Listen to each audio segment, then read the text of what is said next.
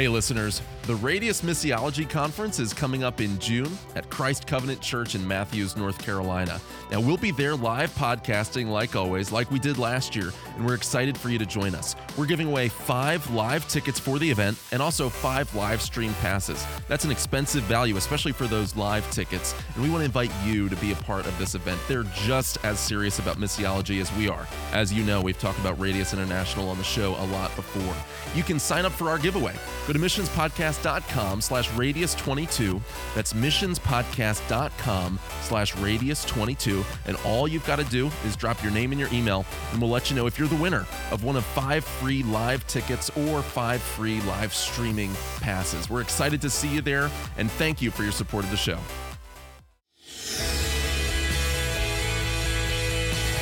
Welcome to the Missions Podcast, the show that explores your hard questions on missions, theology, and practice to help goers think and thinkers go. I'm Alex Kochman, Director of Communications and Media for ABWE. Normally, I'm joined here by Scott Dunford, pastor of Redeemer Church in Fremont, California. But we want to do something a little bit different this week. First of all, if you're watching by video, you've noticed that we're in our new studio.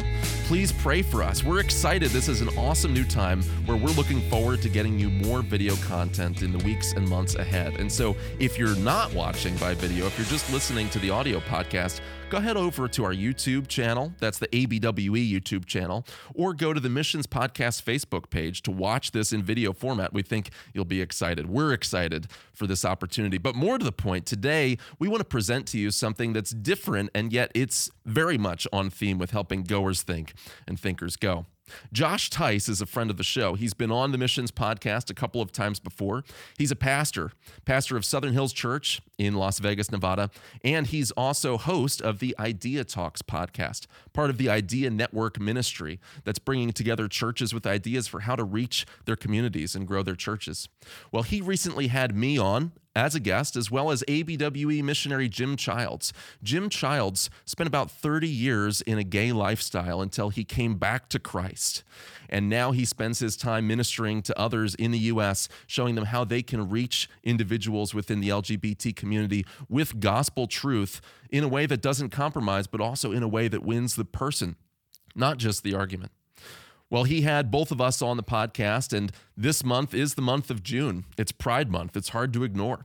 We're engaged in a culture war, trying to win the lost. We're also experiencing a moral revolution. How do we deal with these things, and how do we continue to be evangelistic, and how do we address these issues in our churches where, frankly, a lot of our churches haven't been willing historically to talk about gender, to talk about marriage, to talk about so many of these practical issues that inform the issues in front of us today. So we want to bring you that episode instead of a normal Missions Podcast interview. We're going to switch over to that in just a moment. We hope you enjoy it. Send any feedback that you have to alex@missionspodcast.com. We'd love to hear from you. To learn more about Every Ethne, you can go to everyethne.church. That's the division of ABWE that Jim Childs is serving under, and we're excited to be in partnership with them as well. And remember that if this episode is a blessing to you, you can share it with a friend. You can also leave a positive review and rating in your podcast platform of choice. Well, enough introduction. Let's get into today's special presentation of the Idea Talks podcast. Welcome to this edition of the Idea Talks. Thanks so much for your time and stopping by today. On today's topic, we're joined by 3 people in the room. Normally, this is one of my first podcasts without the Joshua Tice. So I'm joined by the person who runs the entire Idea Network. That is Kylie Dulo. Hi, Kylie. It's good to see you. Hello, hello. I'm also joined by Alex Kochman of ABWE. Alex, you want to say hello to our audience and tell us a little bit about yourself? Yeah, hello to our audience. I serve with ABWE as Director of Advancement and Communications, and so oversee our magazine, our website, everything that we put out on our blog, as well as our podcast, the Missions Podcast, every Sunday night on your podcast app of choice. Good to be here. Also a published esteemed author as well. Yeah, that's true. Missions by the Book, co-written with Chad Vegas, came out at the beginning of 2022. And so that's also available from Founders Ministries, talking about theology and missions and how those two should go together rather than being opposed to each other, which unfortunately happens all too often. And so we're excited to have that resource available too. And for the direction ABWE's going and being able to help goers think and thinkers go. That's awesome. Thanks, Alex. We're welcome to have you on the podcast again. And last but not least, certainly our guest of honor is coming to us from sunny Sarasota, Florida. That is Mr. Jim Childs. Jim, you want to introduce yourself to our audience? Absolutely. Thanks for having me on. Yeah. So I'm a missionary with ABWE's Every Ethne ministry. We are our mission is to come alongside the local church to equip the average believer to reach unreached people groups within the community of the church. That's the main goal. We have several tools to do that. The tool that I'm involved with is called Heart, Mind, and Soul Seminar. And the people group that I'm involved in trying to help reach is the LGBTQ community, people within that. So the goal for the seminar is to equip the average person in the pew to build grace and truth relationships with that unbelieving LGBTQ individual in their lives. That is the centerpiece of the ministry that I get to lead. The other pieces of the puzzle there, that then leads and opens doors to other aspects of ministry. I have a ministry called Breakthrough that allows me to walk with, be a bridge community to people coming from the LGBTQ community into a church community as they find their faith and deepen their faith. It also allows me to minister to families and do pastors' workshops and leadership, to help them understand as a church, how shall we be within this community, which allows me to go deeper than a 5-hour seminar even, which is delved in, focuses on the average person in the pew. So that's sort of the multi-tiered pieces of it. The reason that I'm part of this, we'll tell you this, is I have a history of being in the gay community and identifying as homosexual for 30 years. God rescued me from that over 12 years ago when I came to the Lord, and he has not only transformed my heart and my mind, my desires, everything. And my desire is to help others be set free from that. I know what it's like to be on that side of it, to look at Christians, and I know what we as believers look like to the other side. So I get to bring a unique perspective in that. We appreciate you sharing just a little bit about that. And we look forward to hearing more, not only about yourself, but also the ministry that you have. On the Idea Talks, we have talked a little bit about Every Ethne before. If you go back and listen to episode 124, we interviewed somebody from AWE there, and we talked a little bit about your ministry. But this is, again, a branch of that we're looking forward to hearing today.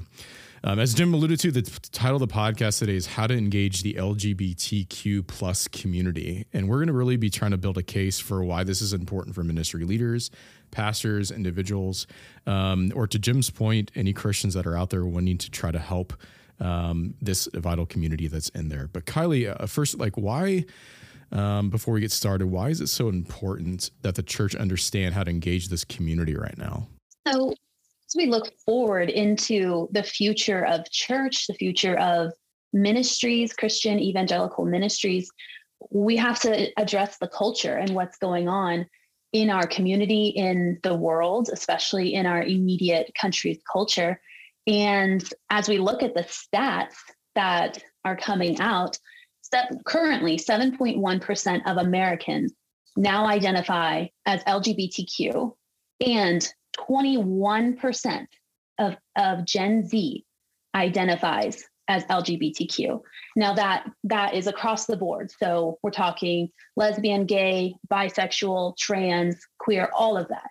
So 21% of the upcoming generation is identifying as one of these alternative characteristics or identifications. And we have to be able to know how to reach them. We, in the past of looking at ministry, if you were to plant a church in Utah, you would for sure study Mormonism and what they believe and how to talk to them in a way that they would understand and make correlations using their culture and their history. And so if we're looking at the future of evangelicalism, and we know that just this next generation of Gen Z, 21% of them are identifying almost as a new religion type of LGBTQ, then we have to learn how do they think? Why do they think this way? How can we reach them? And we have to learn how to address them and connect with them, how to engage with them and what the Bible says about that. So we're very excited today to hear from Jim, from his own experience and from his leadership in this area of how we can do that better. Yeah, it's a staggering stat. 21% of Gen Z, if you think about that's 1 in every 4 people. And I think about, I have, my oldest is 8, right? So that's going to be the people that she looks up to in high school. That's going to be the people that are the most influential over her. And she's going to be asking me questions. I can't just have my head in the sand and say like, no, it's just going to pass, right? So it's a good thing to engage with. So Jim, what are your thoughts here? Why is it important for the church to understand how to engage this community? The quick answer is souls are at stake. Bottom line. We have a responsibility as Christ followers and a pleasure actually of sharing the gospel with everyone that we come in contact with. The problem that has been produced here from this identification of LGBTQ is it seems to be a barrier. It seems to be thrown up as a smokescreen, as an actual barrier for even gospel conversations to people. So for me, the idea that many people are identifying, it also shows that there's a language issue, there's a definition issue as well. So not everybody that say they identify as lesbian or gay are necessarily same-sex attracted. It simply means they identify with that community and the ideology thereof. Most often, if you go into the purity of the ideology, the purity of the activism, it is something that's anti-Christian values. For us to understand that is not to point fingers. For us to understand that is thinking, how then shall we speak? How do we reach out? And that's the vital point of it, to understand where people are and to understand that there is a movement, there is a community, but there are the individuals that we need to get to know. So if we understand where their influences are, it can help us then to meet them in a place as we're sharing the gospel that'll help them understand and kind of break down those barriers a bit. Jim, let me ask you a question. I think you introduced a helpful distinction there, which is the distinction between the activists and then those that simply affiliate with one of those groups. What do you think that breakdown is? I think for us as outsiders in many ways, as Bible-believing evangelicals, we look and it kind of all looks like activists, and yet there is a subgroup in there, and it's probably not even the majority. What would you say that ratio is roughly? Oh my goodness. I'd say it was the activism political movement is probably 10 to 15%. Everybody else is trying to live their life. Basically, our neighbor, our friend, so for instance, if I have a next door neighbor who identifies as gay and they are in a relationship, even a legal marriage, they may ascribe to some of the belief in the ideology, but it doesn't mean they are pushing for any kind of special rights. They simply want to live life. I'll take it to a personal level. When as I was living in a gay lifestyle, I actually felt that I didn't push for politically any rights, but I did feel threatened. So I adopted some of the ideology. What I felt threatened about was that the life that I had chosen to live was going to be pushed against by any other. So I wanted to make sure I wasn't discriminated against. And I pulled on this victim mentality. I felt that, as so many happens, that as a gay male, I was being victimized and oppressed by culture. Therefore, I needed to have special protections. And the church was the main oppressor identified in that. Is continuing beyond all of the rights and privileges and legislation is still the overarching narrative being pushed. So you have the political movement, you have the activism, which comes from people who are just driven to be activists anyway, to people who have now taken on a cause celeb, so to speak, who say we see an oppressed group of people, class of person that we must protect. That then filters down into the average person that's in our neighborhoods that our churches want to reach, who have varying layers of belief systems in there. And it's up to us not to say, I'm angry at, because we tend to get angry at the movement, right? The things that are happening. So the idea is don't automatically ascribe that individual believes all of that and wants the same things. That's why it takes the point of getting to know the individual. Yeah, so it sounds like you're addressing a vital characteristic of both sides, to be honest, Jim, and that's the level of fear, right? I think about, on the Christian side, if you take it very far away, you're like, maybe they don't want to engage that community for fear of trying to indoctrinate their kids, right? And on the other side of the equation, the LGBTQ community has a level of fear of saying, like, you're going to take away my rights, that, you know, I don't want to be militant about it, but I just don't want my rights taken away. Is that kind of what you're saying? It is. And fear is a good basis for that. Fear and lack of understanding or understanding of what can happen. So, for instance, I might be afraid to engage that neighbor now, or even that friend or that person, because there's the narrative has become any disagreement becomes harmful. And as Christians, we don't want to hurt people, and we don't understand that. So even parents are up against that with their young children.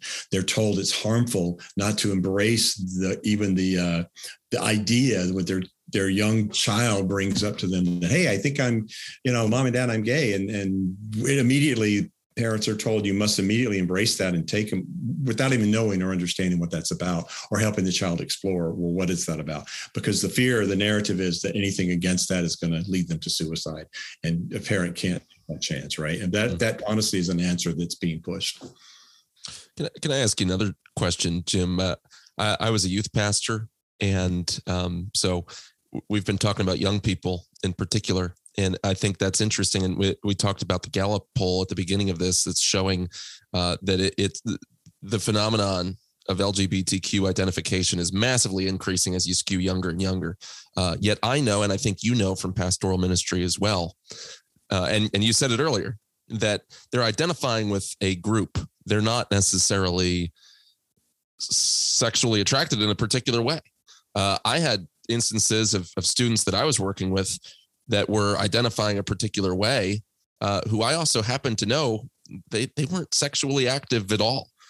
Many of them were far too young to even fully understand half of that. To be honest, a lot of it had to do with what they were exposed to through social media. So how do you as a pastor approach that? And what did you mean earlier when you mentioned, they're identifying with the group, and that's not even necessarily the same as what their actual desires and inclinations are? Sure. And I'll tell you, I'm going to start. Great question. From a pastor standpoint, it's one more thing to understand a bit better, right? Here's the thing that we have to understand. We have to agree with and understand, what does God say? And what God says about this is much more than 6 separate verses, and that's all. There's a whole narrative throughout Scripture that gives us a bigger picture of God's mankind. That's where we need to teach. That's what we have. And God's plan for mankind includes God's design He designed us for relationship with Him to fulfill His purposes on earth, right? And He knows what helps us to flourish. He knows what's going to be best for us. He gave us the guidelines so that we can have that. We're not teaching it from that angle, and we're losing people because they're thinking it's a set of rules that we're trying to legislate or to push down the throat. So from a pastoral standpoint, it's a delivery, if you will, an understanding. And then there's the understanding of what does that person, let's use an example here. What is that teenage girl who's coming into youth group and saying, I want to be identified as a boy now? What is the response? The response is, let's talk. Let's have a conversation. We must not assume we know what they mean when they say, I identify as another gender, or identify as non-binary, or let's talk. Let's have these conversations. First and foremost, do a spiritual check-in as well. Where are you spiritually? See, there's this authority that's even bigger than the youth pastor or the church pastor or parents, and that's called the internet. So what's the trend now is to go when a person feels any kind of confusion, and who doesn't at teenage years, they're going to go right to the internet, and the internet jumps into it. Here's a test to take. Well, where do you fall? Well, you must be transgender. Oh, listen, you probably feel out of place. So come join this online community, so to speak. So they start getting strengthened by anonymously, in a sense of there's the shield of the internet between them, and they don't know really who they're talking to, who are actually leading them to believe this more about themselves, and then give them narrative to how to approach parents, friends, things like that. I've seen a very interesting trend, mostly in youth, from several parents who've said, I want to say probably 8 stories of this, that are homeschool parents who calls, my son or daughter has now declared to me that they are gay, or they are lesbian, or they are non-binary, which means they're not sure, but they're not going to label and identify either way. And after about the third parent for different parts of the country, I could almost finish the story.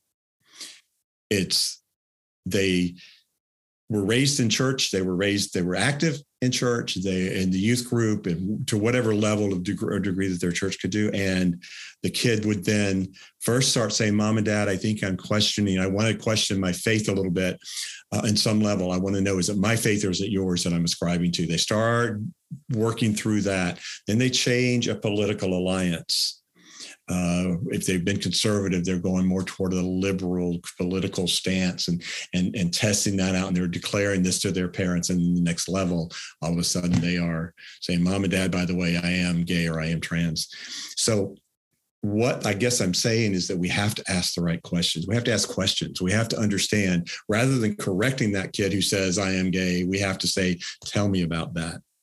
What does that mean? You identify as LGBT. What does that mean in your heart and mind to you?"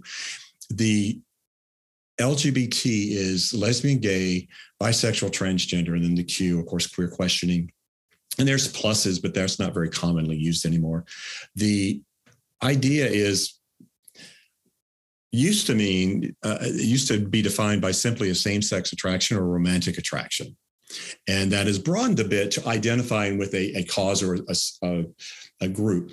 Among teenagers especially, it is that, and this young Gen Z piece, it's, I want to identify and fit in somewhere. And I identify with the underdog, and they seem to be the underdogs. But look at also, they're the underdogs who are becoming heroes. They're being celebrated. So I want to identify there. And I don't really care about the attractions I have or anything else. It's more about identifying with my friends and being part of a group. So that's a big, I believe, a big part of the number increase. And that point right there of what you just mentioned is what I think is the biggest draw to this whole thing. It's not the LGBTQ activist group. It's not a religion. It's a community. And they've branded themselves very wisely that way, because what do young people want more than anything? They want community. They want to fit in somewhere. And unfortunately, sometimes at church, the message that we're given is you have to do X, Y, and Z to be a good Christian, to fit in. And some of those things are unspoken, and some of them are communicated through sermons. But especially in the youth group, there's the good teens and there's the bad teens. And when the new teenager, or even a teenager who's in there, they don't feel like they fit in. They desperately need to fit in somewhere. And here they're really presented with a choice of, here's how you fit in at church.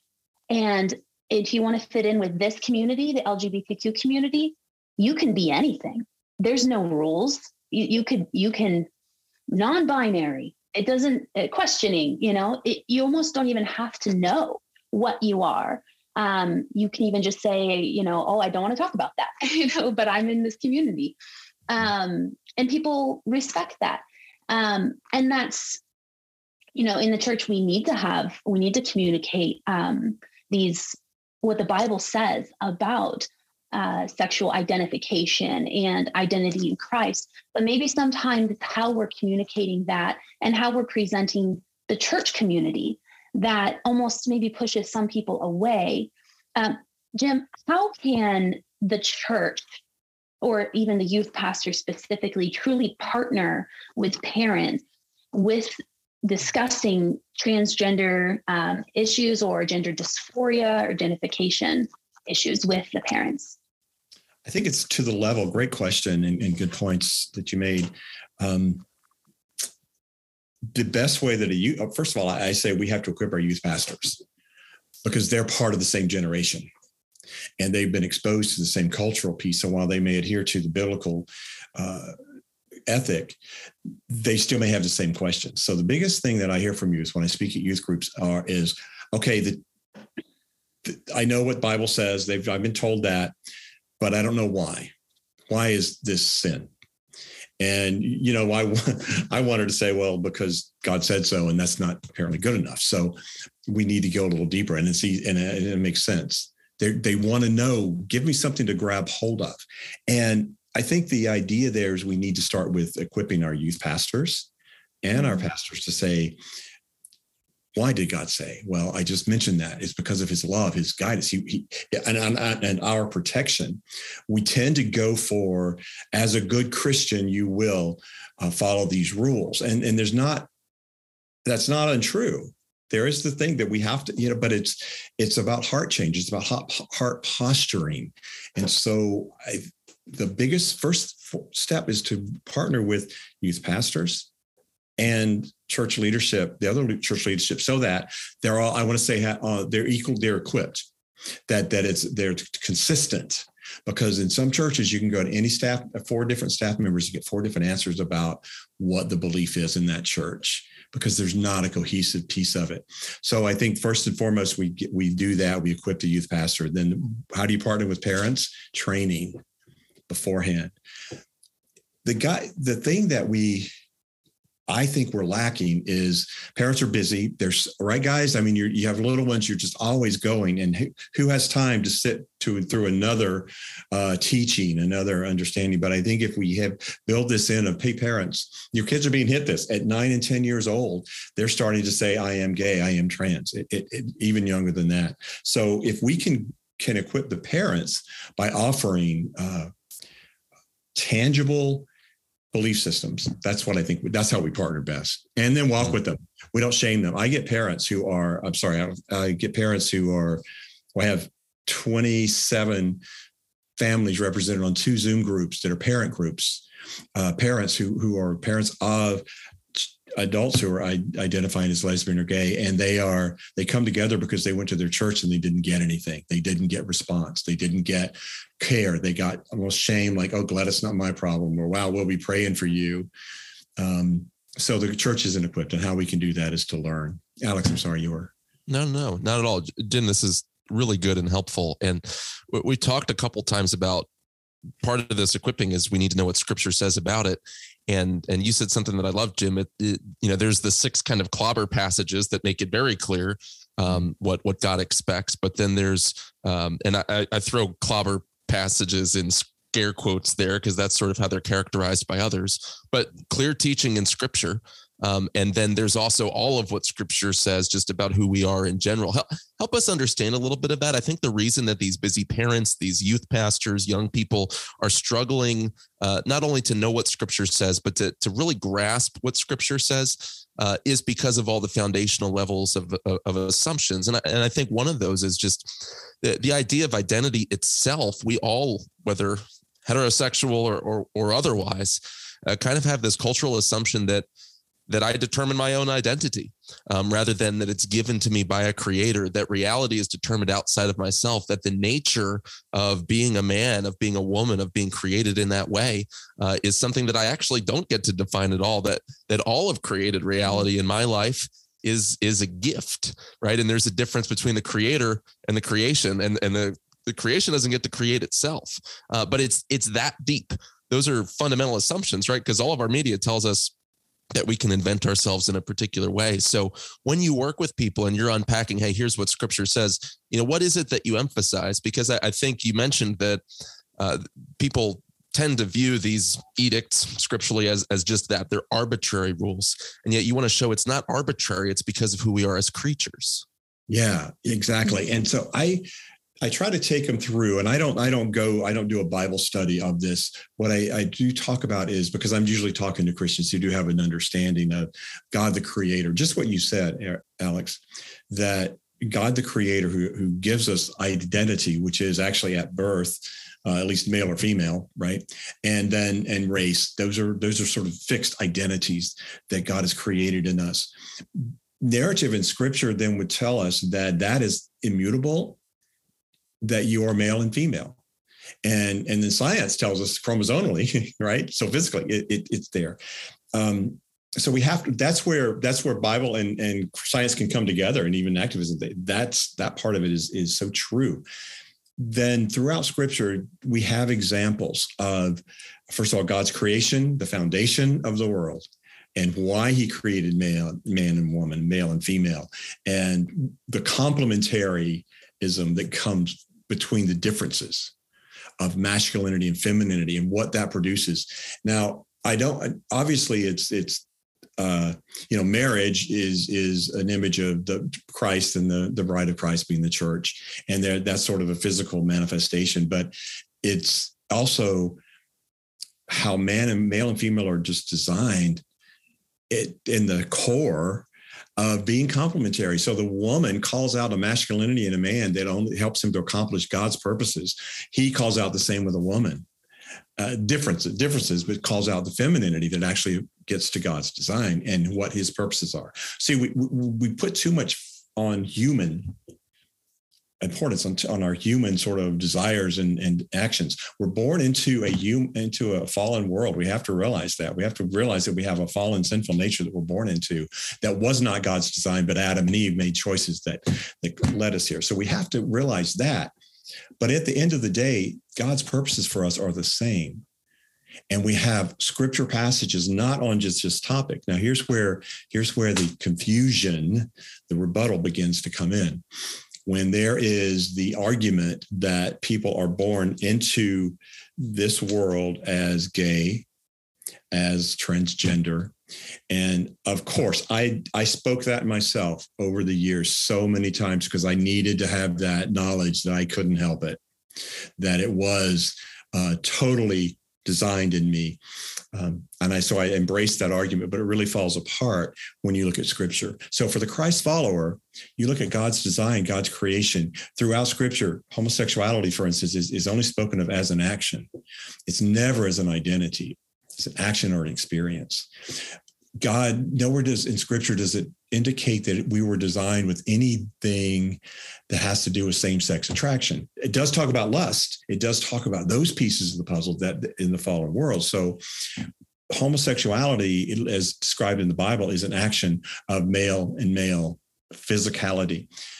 When we start saying that we are born into a feeling of gay, for instance, there's no scientific evidence of that. There's no biblical evidence of that. When we start buying it, but the pastor, average pastor, has heard so much from people in the gay community because they say, I can't help this. I would never choose this, which is so true. And we're not saying that you chose any of it, but our experiences to our responses to experiences at such a developmental young age that leads people to these attractions, which are very real, but they're not immutable. They're developed. They're not developed intentionally, but they're developed. So if it's a true transgender individual, truly same-sex attracted individual, when I'm working with people, one of my first things is, tell me your identity. Are you're a Christ follower? Great. Tell me more. Well, I'm gay. Okay. Are you? Or are you same-sex attracted? Would you rather, how about if we talk about this, find your identity, separate that out from your identity? We are buying into the lie that actually Freud began and right. stuff, right? That our core is sexual beings. And that's not what scripture teaches about us. That is not who our core is. So we are people, individuals, and if we're Christians, we're Christ followers, but we're individuals who experience attractions. Yeah. It was never intended to be our core. I think you brought up a lot of good things, Jim. Specifically, I think the importance of not shutting down the conversation as soon as it happens. I think, to your point, if a youth member, comes out as identifying with one of these groups and they shut down the conversation or they get shamed, to your point, where else are they going to go? The internet, right? I'll draw a parallel. Like, there's a very prominent YouTuber that recently came out as transgender, and the verbiage that they used was very interesting. They said, I was born wrong. In other words, I was born as a man, right? And that was wrong. I'm actually a woman, so I'm going to go through gender transforming therapy and the different surgeries that go along with that, right? And I think I've tried to think in my own mind, what's the strongest argument against that, right? And you've made a lot of great points, but I think trying to affirm that there is a creator, right? There's a lot that we have to get people to get them to that assumption. And then that they were made perfect, right? That's what they talked about in Jeremiah, right? I formed you in the womb, like exactly how you were supposed to come out. You're perfect. And I think about trying to affirm that there is an intelligent design, that there is an authority, right? And that God had a purpose for each individual person. I know I've thought a lot about my own life. Like if that's going to be brought up with my own kids, that's how I'm going to start the conversation at least. But your point's try not to just shut it down and automatically and start to ask, well, what do you mean by that? And to separate actions from identity. I think that's really important. It's almost as if we've taken the American dream a little too far. You know, the American dream, you can be anything you want to be. Just Come to America, you can, it doesn't matter what your status is. You can make your own life. And now we're saying you can make your own identity and you can change anything about you. It doesn't matter if you were born a man, you can become a woman. It's the true American dream. And it's interesting too, the true hunger for the very thing that God originally gave us. It's not enough for them to say, I feel homosexual or I am same-sex attracted. They want to go deeper. They want to say, this is how I was born. This is who I am. They're searching for that identity, that foundation that God gave them originally, but the devil took and twisted and skewed in their mind to make them believe that their original identity wasn't good enough. And it just leads us back to the devil is the father of all lies, and he wants to completely eliminate what God has created. If I could just riff on one thing that you said real quick there, Drew, though, you kind of have to enter into someone's worldview and then critique it internally, right? And that's kind of what you're doing and what you're saying. You're entering in and say, okay, so you were supposed to be born a certain way, and instead you were born this way, and that was wrong. So there's a couple categories you're already assuming there. This idea of supposed to. Okay, so there's a creator, or there's some sort of standard. Yeah. There's a sovereign unfolding of history, right? There's objectivity there, and then you're saying that what happened was wrong, and X was wrong, and Y should have happened instead. So that's a moral judgment, right? You're saying that there is right and wrong. So where are you getting those standards? Because what you've given me is kind of the assumption that history is supposed to go a certain way because someone's in charge of it, and within history, things happen that are right and wrong. Yeah. So you just granted me that someone's in control and that he determines right and wrong. So let's read his book. Oh yeah, that's good. That's a great point, Alex. Appreciate that. I think I wanted to say that it's so vital to, like you said, enter their world and enter their worldview with them without correcting them initially, especially when you talk about young people, because what the underlying issues at hand are what we must understand.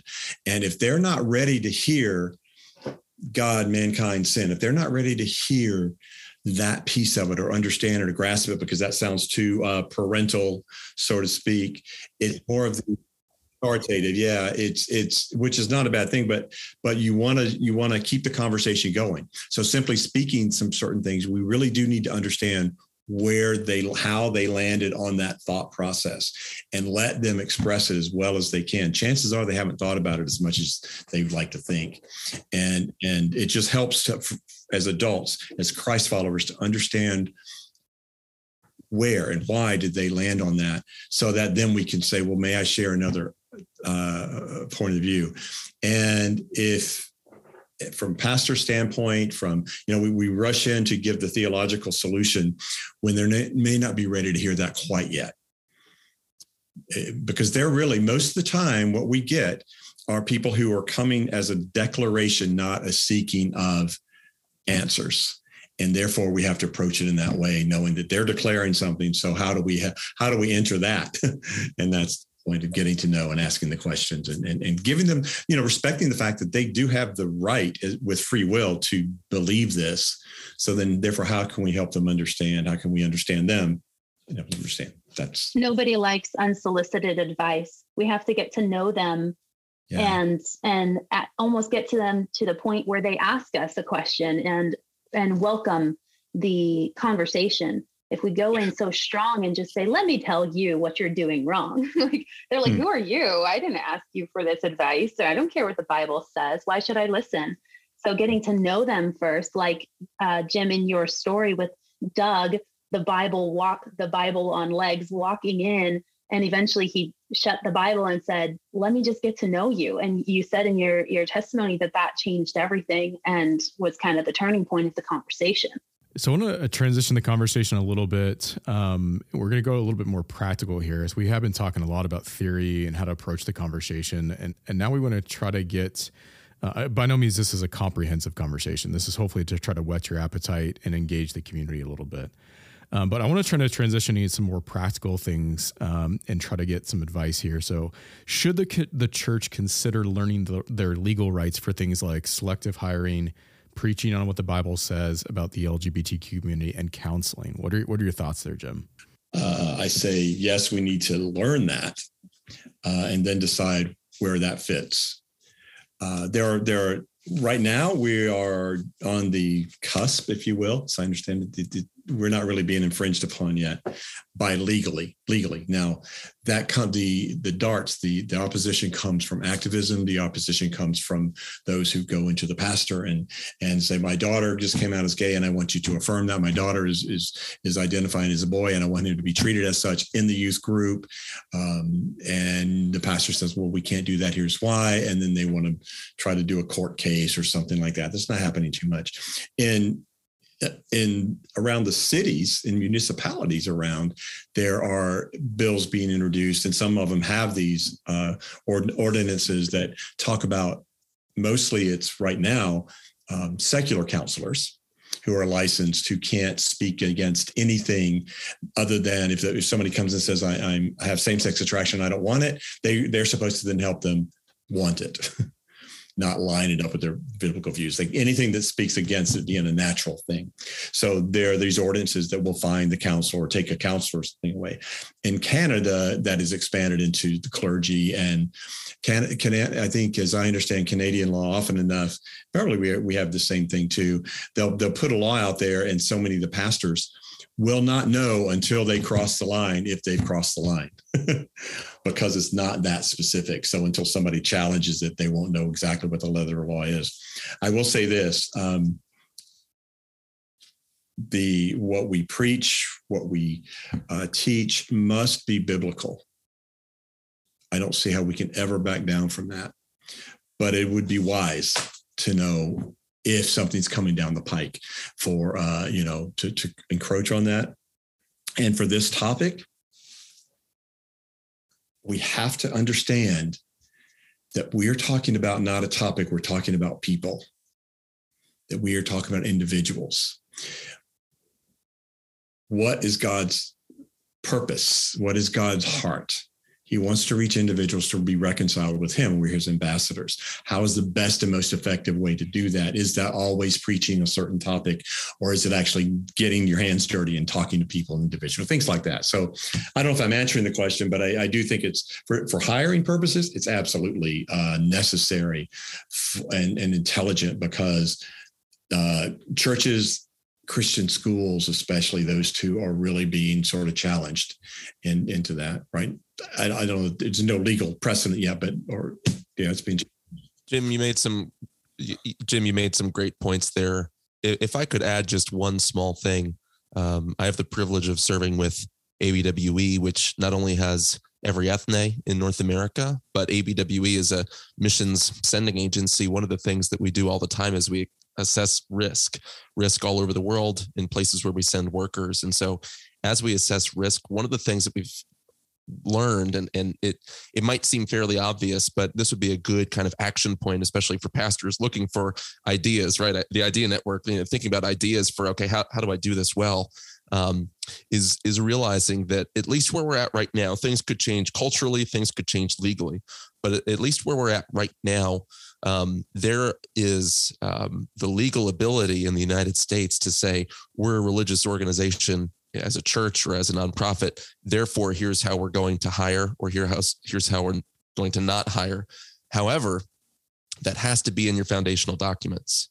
Mm-hmm. So if your constitution, your founding charter, whatever documents, that your board or whatever your governing entity is there for your 501c3, if that's not specific in stating we are a Christian organization operating according to Christian principles, Here are our expectations for people that would be affiliated with the organization. If that's not specific, then you're not protected, because then the accusation that you're being discriminatory, you're open to that accusation, right? Because you weren't functioning in a certain way. You're functioning just as a service provider, right? As a cake shop. And we know what happens to cake shops. But if you're saying, no, we're a church, and so here's the standard that we have, or we are a Christian organization, here is our standard.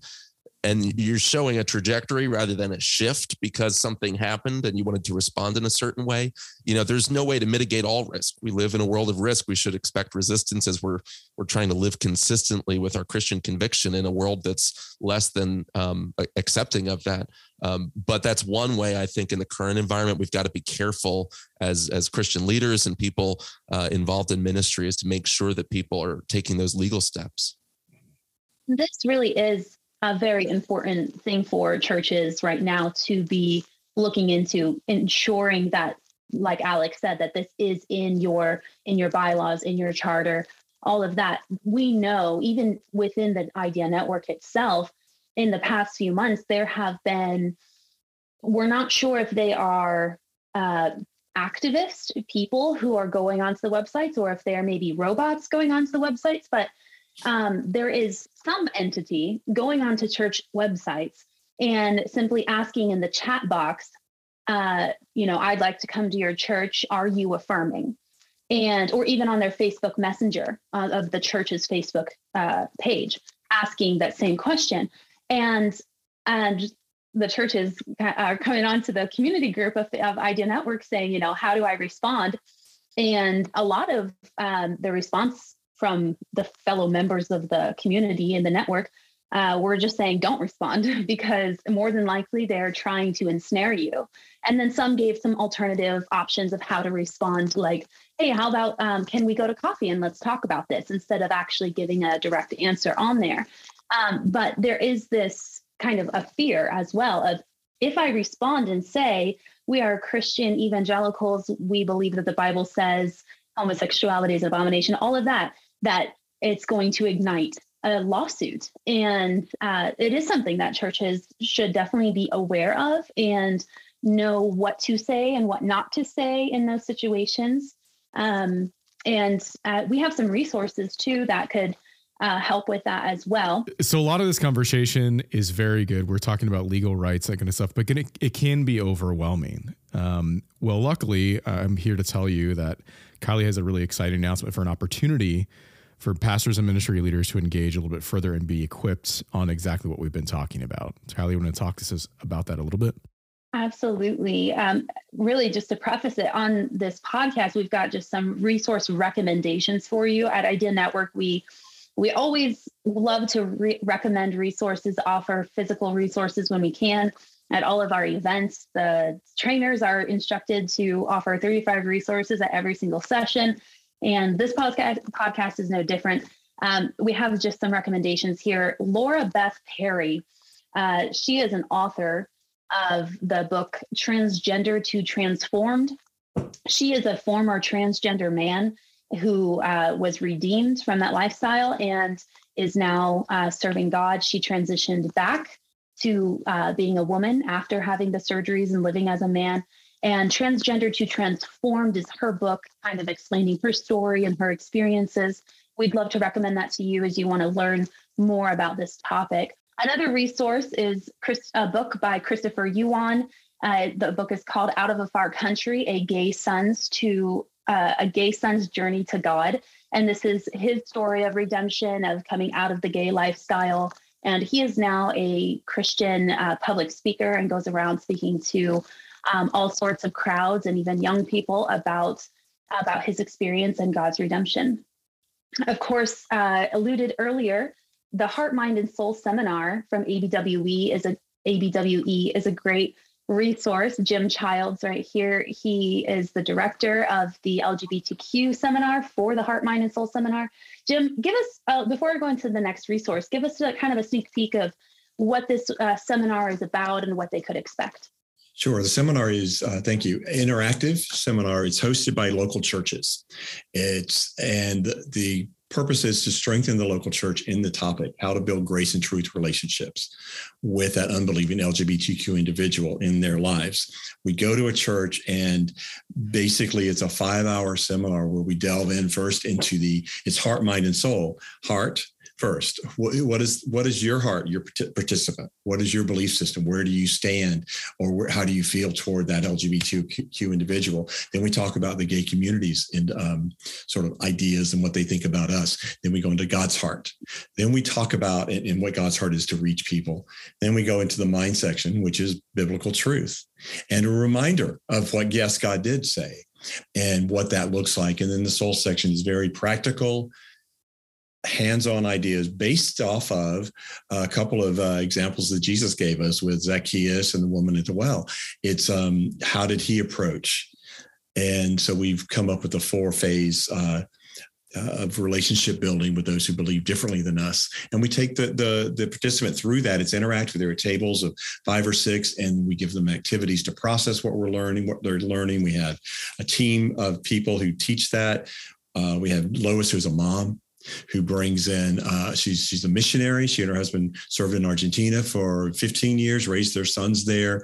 They're back in the U.S. serving with every ethne, and they, one of their youngest son is now living in a gay identity, and she brings to the table the heart of a mom, a Christian mom, and her journey through that. So it takes a level from being just informational into very personal connections with people. It's basically evangelistic in scope, relationally, but it becomes personal to everybody there in this seminar. When we have 75 people there, we get the responses we get about a heart change that turns toward more compassion and more practical ways. We deconstruct that fear that we talked about earlier in that seminar. So that's what the seminar does. And Jim, as the director of the LGBTQ Heart, Mind, and Soul Seminar, he's extremely experienced in discussing this topic. And he's actually one of our speakers for the next resource that I have for you guys, which is a webinar that ABWE and Idea Network are partnering on together to provide to all of you, specifically on this topic of how to engage the LGBTQ community. The webinar will take place on June 7th online. It is a live webinar from 9 a.m. to 1 p.m. Pacific time and 12 p.m. to 4 p.m. Eastern time. Jim Childs is one of our speakers, and he is speaking on practical steps to engaging the LGBTQ community. So he'll be giving us a lot of how-to, do's and don'ts, a very practical session. The other speakers that we have are our very own Laura Beth Perry, who I mentioned earlier, former transgender man. She is speaking on her own story and finding freedom from gender dysphoria. So firsthand experiences here. The next speaker we have is Joshua Hirschberger. He's speaking on love, truth, and legal protection. So he is a lawyer and general counsel, and so he'll be kind of going deeper. We touched on it in today's podcast, but he'll be going deeper into how the church can and should protect themselves legally, what to say, what not to say, all of those kinds of things.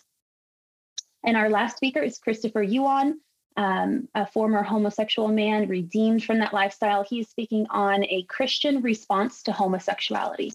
So we have a lot of firsthand experiences that we'll be presenting, and these people have gone through it, and they know firsthand what it is like to live in that lifestyle, and they are going to share with us how we can engage people who are still in that lifestyle.